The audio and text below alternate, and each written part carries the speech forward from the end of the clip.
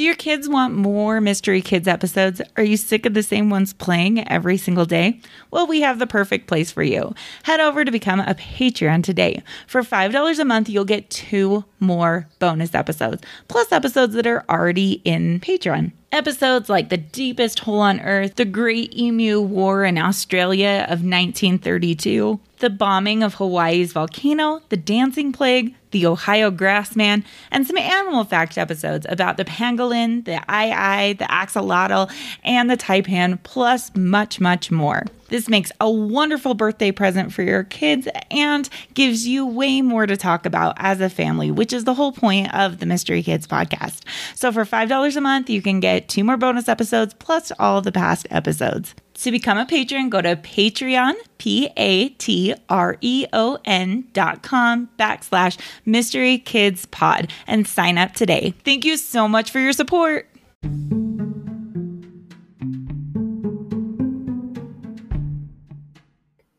Welcome to the Mystery Kids Podcast. Today's episode might be your first step into true crime. I am a massive fan of true crime, and today's episode is quite a confusing episode. So just to be aware, this is an actual mystery that really did happen to some children back in the day. I'm going to try to keep this as clean as possible for a true crime mystery, but just to be aware, this is something that involves true crime and a mystery. So you decide if your children are ready for this episode or not, because it is a little bit mysterious and spooky at the same time. So you might want to listen to it beforehand and make sure it's your child's speed. Today we are talking about the mystery of the missing Sodder children. Now, this is an absolutely confusing mystery that happened a long time ago, and I want to dive into it and try to understand what maybe happened, and maybe you'll be the one to solve this mystery. It was a typical Christmas Eve of 1945 in Fayetteville, West Virginia in the United States. An adorable family, with the father being George Sodder and his wife Jenny, were home with their children. Not all of their children. They actually had 10 total children, and 9 of them were home at this time.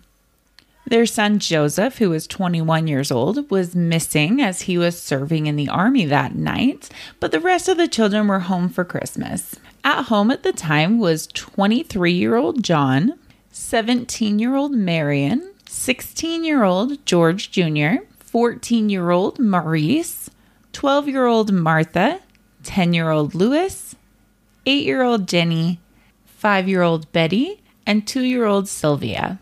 Marion, the oldest daughter, had been working really hard downtown in Fayetteville, and she came home and surprised her sisters, Martha, Jenny, and Betty, with new toys she bought for them as gifts.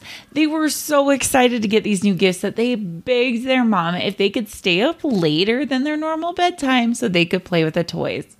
It was about 10 p.m. when Jenny said, "Okay, yes, you can stay up and play with your toys, but only if the older boys stay with you, 14-year-old Maurice and 9-year-old Louis. And they need to remember to go put the cows in and feed the chickens before they go to bed themselves." So George, the father, and his 2 oldest sons had a long day on the farm, so they went to bed. So George, the father, John, who is 23, and George Jr., who is 16, headed to bed much earlier than everyone else. And so by the time that Jenny at 10 p.m. said, "Okay, you guys can stay up late," they were already fast asleep. As Mother Jenny was telling them, "Hey, don't forget to do your chores, don't forget to turn out the lights and lock the doors," she takes 2-year-old Sylvia upstairs to go to bed. Jenny was startled at 12:30 in the morning when all of a sudden she heard the phone ringing. Now, this was back in 1945, so it wasn't a cell phone, so she had to head to the main room of the home where their phone was kept. So Jenny went downstairs to answer the phone. The caller was a woman, and she didn't recognize her voice, and she asked for someone who didn't live at the house, and it wasn't a name she was familiar with. And when she said, "I'm sorry, you must have the wrong number," There was lots of laughter and glasses clinking in the background until she made this weird laugh and she clicked the phone and hung up. So Jenny, at that point, she hung up and she returned to bed. But as she was going to bed, she noticed that the lights were still on, the curtains weren't drawn. These were two things that the kids normally did by themselves when the parents went to bed earlier than the children. She also looked over and found Marion, the 17-year-old sister. She had fallen asleep on the living room couch. So Jenny had thought, oh, the other kids must have stayed up late and then headed to bed on their own. And they actually slept up in the attic. So she closed the curtains, turned the lights, and she returned to bed. A short while later, at 1 a.m., Jenny again was awoken by the sound of an object hitting the house's roof with a loud bang and then a rolling noise. After she didn't hear anything further, she went back to sleep. And in another half an hour, she woke up again to the smell of smoke. When she got up to check what was going on, she found that the room that her husband George usually used for his office was on fire around the telephone line and the fuse box. She then woke up George, who George went and got his two sons, John, who was 23, and George Jr., who was 16. So both the parents and four of their children, so it was Jenny, George, the parents, and then Marion, the 17-year-old sister, Sylvia, the 2-year-old, John and George Jr., they all escaped the house. And they were currently yelling frantically upstairs in the attic for the kids to wake up, but they couldn't hear anything. They didn't hear anything from the children. And the stairway was already aflame, so they couldn't head up the stairs to go get the children. So John, the older brother, said in his first police interview that he actually went up to the attic to get his siblings that were asleep. But he later changed his story and said that he only called up there and didn't actually see his siblings upstairs. I mean, this whole thing is so strange. But to add to it, there was even more complications. So they get outside, and I mean, can you frantically think, oh my goodness, my house is on fire and there's my children in the house. And so they were trying to rescue the children. So the first thing they did was they actually went to go get a ladder, which usually they kept this ladder rested against the side of the house, but they couldn't find this ladder. So George, the dad, barefoot, climbed up the wall and broke the attic window, and he actually cut his arm in the process. But he wasn't able to get through that way. So there was a water barrel that they were going to try to use to help extinguish the fire, but since it was December, it was frozen solid.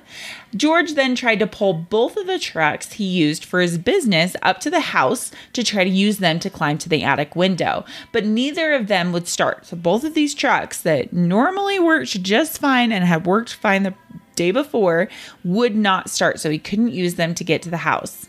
Also, at the time, the phones weren't working, so Marion ran to the neighbors to call the fire department.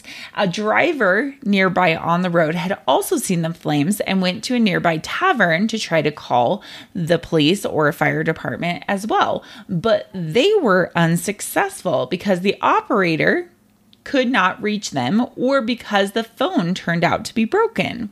So here they are, kind of in the middle of nowhere, and they are just watching their house just go down in flames with 5 of their children in the house. It took 45 minutes for their house to completely collapse and burn down. And they just had to stand there and watch. And they assumed that the other 5 children had perished in this blaze. Because of the war, they were really low on manpower in the fire department. So they did not have a very stable fire department and really didn't have a way to reach them and respond. And the fire department didn't come until later that morning. Chief F.J. Morris said the next day he had already had a slow response that was further hampered by his inability to drive the fire truck. So the fire truck chief didn't know how to drive the fire truck. So he had to wait until someone else could come and drive it for him. The firefighters arrived, and at that time, the house had pretty much burnt down. So all they could do was look through the ashes that were all left in the Sodders' basement. And by 10 a.m., Morris told the Sodders that they had not found any bodies as they normally would have found if the house would have burned down. There was another account that said they did find some few bone fragments, but they chose not to tell the family, but they're not really sure which account is believable. And it's also noted by the modern fire professionals today that their search was not a typical search that you would do after there was a fire, especially if they were assumed to have been trying to find bodies in this fire. But the chief decided that they must have died in the fire.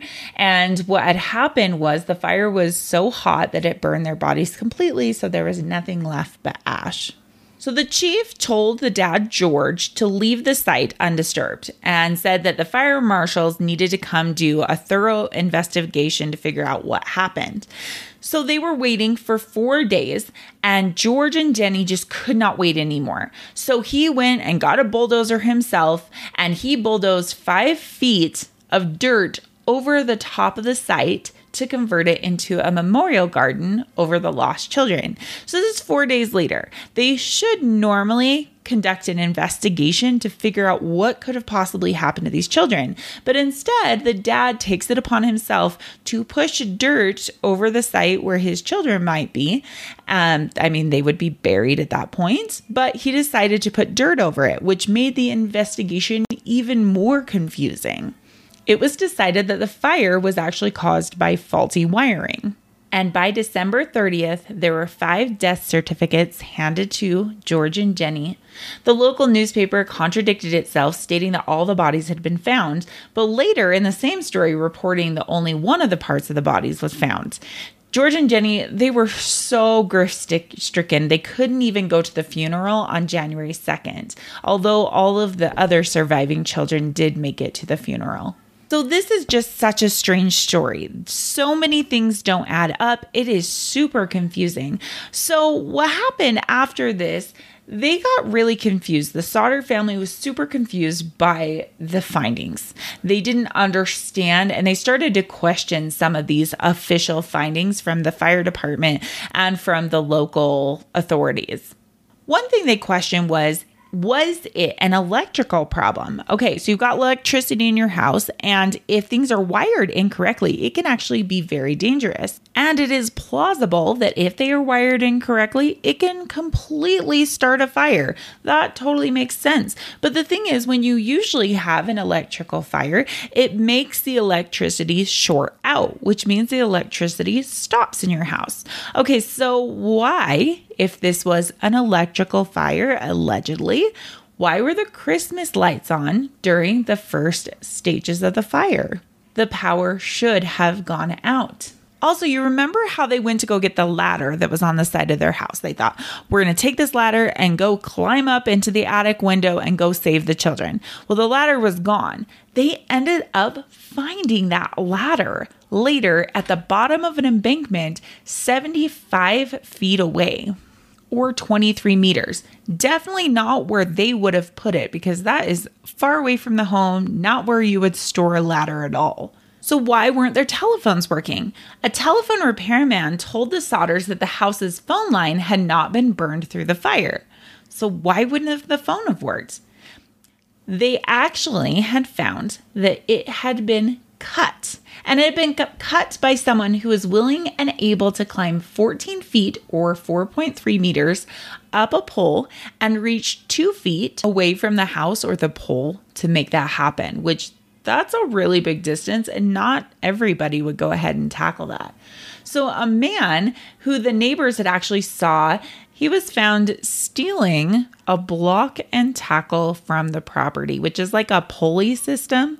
So this was also around the time of the fire, and he was actually identified and arrested, and he admitted to the theft. He claimed he'd actually been the one who cut the phone line thinking it was a power line, but he said, I had nothing to do with the fire.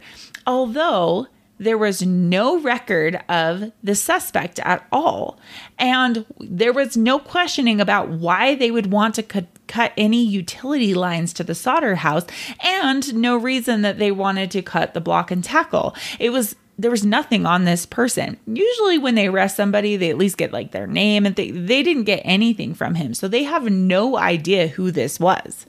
Jenny, the mother, later said in 1968 that if the man would have cut the power line instead of the phone line, she and her husband and the kids that made it out wouldn't have been able to make it out of the house. And let's talk about the children's bodies. So she had a really hard time believing that all of these bodies would have completely burned up in 45 minutes in this fire. In fact, many of the household appliances had already been found and they were still recognizable. She actually did some studying and realized that there was a family of 7 that had been killed in a fire, and their skeletal remains of the victims had all been found in that case. So to her, it didn't make any sense. She actually did some studies with some animal bones she found, and she could never get them to be consumed by fire. So she went to a local crematorium. A crematorium is where they burn the dead, so all that's left is ashes. Some people prefer their bodies to be cremated after they die. So she went over there and she asked them about burning human remains. I mean, this is something they do all the time. And they said that the bodies would be burned about 2,000 degrees Fahrenheit or 1,090 Celsius for 2 hours, which is far longer and hotter than the house fire ever could have been. And let's talk about George's truck. Remember how he went to go get his truck so he could try to move them underneath the attic so he could climb on top of them to try to reach the top of the attic to get his children. So remember how they both wouldn't start when they all started the day before. So George actually believed that the trucks had been tampered with, and it might have been by that same man who was trying to steal from them, and he accidentally cut the phone line. And what about this call? This call that happened at about 12:30 at night that was a wrong number. So some accounts have suggested that the wrong number phone call to the Sodders' house might have also been connected to the fire and the disappearance of the children. I mean, it's not normal that you get a call at 12:30 at night. However, the investigators later did find the local woman who did make the call, and she said that this was a complete accident and it was a wrong number on her part. Now, there was some strange evidence that began to occur. So there was a driver of a bus who actually had passed through Fayetteville on that late Christmas Eve, and he said he had seen people throwing balls of fire at the house. When the snow began to melt a few months later, Sylvia found a small, hard, dark green rubber ball-like object in the brush nearby. And they began to remember what Jenny had heard that night. She said that she heard a loud thump on top of the roof, and it said it rolled down. What it actually looked like was a pineapple bomb or some kind of hand grenade. The family later claimed, despite what the chief fire marshal had talked about, the family actually claimed that the fire had started on the roof. Although at this point in time, there was no way to prove it. Also, directly after the fire, so many sightings started. Many people reported seeing the Sodder children. They were reported supposedly being spotted in a passing car watching the blaze. The morning after the fire, about 50 miles away, they said that they spotted the children with some Italian-speaking adults when they came in for breakfast. George and Jenny were sure that their children were not dead, that they did not die in that fire, and that someone had taken them. So they made a billboard near the site of their former home, which featured photos of the 5 children, and they announced a $10,000 reward for the safe return of their children. They never gave up, and in fact, 23 years after the fire in 1968, Jenny got an envelope in the mail. It had been mailed from a city in Kentucky, and there was no return address, just the postmark saying where it was from. And inside was a photograph of a young man, and on the back was written, "Louis Sodder, I love brother Frankie, little boys," and it said A90132 or A90135. The police really thought it was some cruel joke or prank that they had been played on this family that had been waiting for their family to come back after all these years. But George and Jenny thought the photograph looked exactly how Louis would have looked as an adult. So they hired this private investigator to go to the city in Kentucky and see if he could figure out who it was. So the investigator took his fee and he was never heard from again. So he basically stole their money and they never found out the answer. So the photograph was basically the last piece of evidence that ever came into light that the kids might have still been alive. George passed away in 1969 and Jenny would die 20 years later. They never believed that their children died in the fire early that Christmas morning. They truly believed that their children had been taken by someone else. People still today are trying to figure out the puzzle of the missing Sodder children. They don't know what happened to them, and there is so much evidence and strange things that happened in this case that I didn't even go into. But if this is something you're interested in, I would definitely check out the Sodder children disappearance and figure out if you can find out what happened to this family. Next week, there will be no new episode. I'm going to take the week of Christmas off unless you're a Patreon. If you are a Patreon, you will get your bonus episode next week, so you don't have to skip a beat. If you'd like to be a Patreon, it's $5 a month, and you get a bonus episode every month. Plus, you get to enter in some ideas of what you would like the monthly episode to be about. Make sure you check out our website, the Mystery Kids Podcast. That's where I have the picture of the adult Lewis, that what they think is the adult Lewis, and some other pictures of these children and maybe what had happened at the family farm. So thank you so much for listening, and happy holidays from the Mystery Kids Podcast family to your family. Thanks for listening.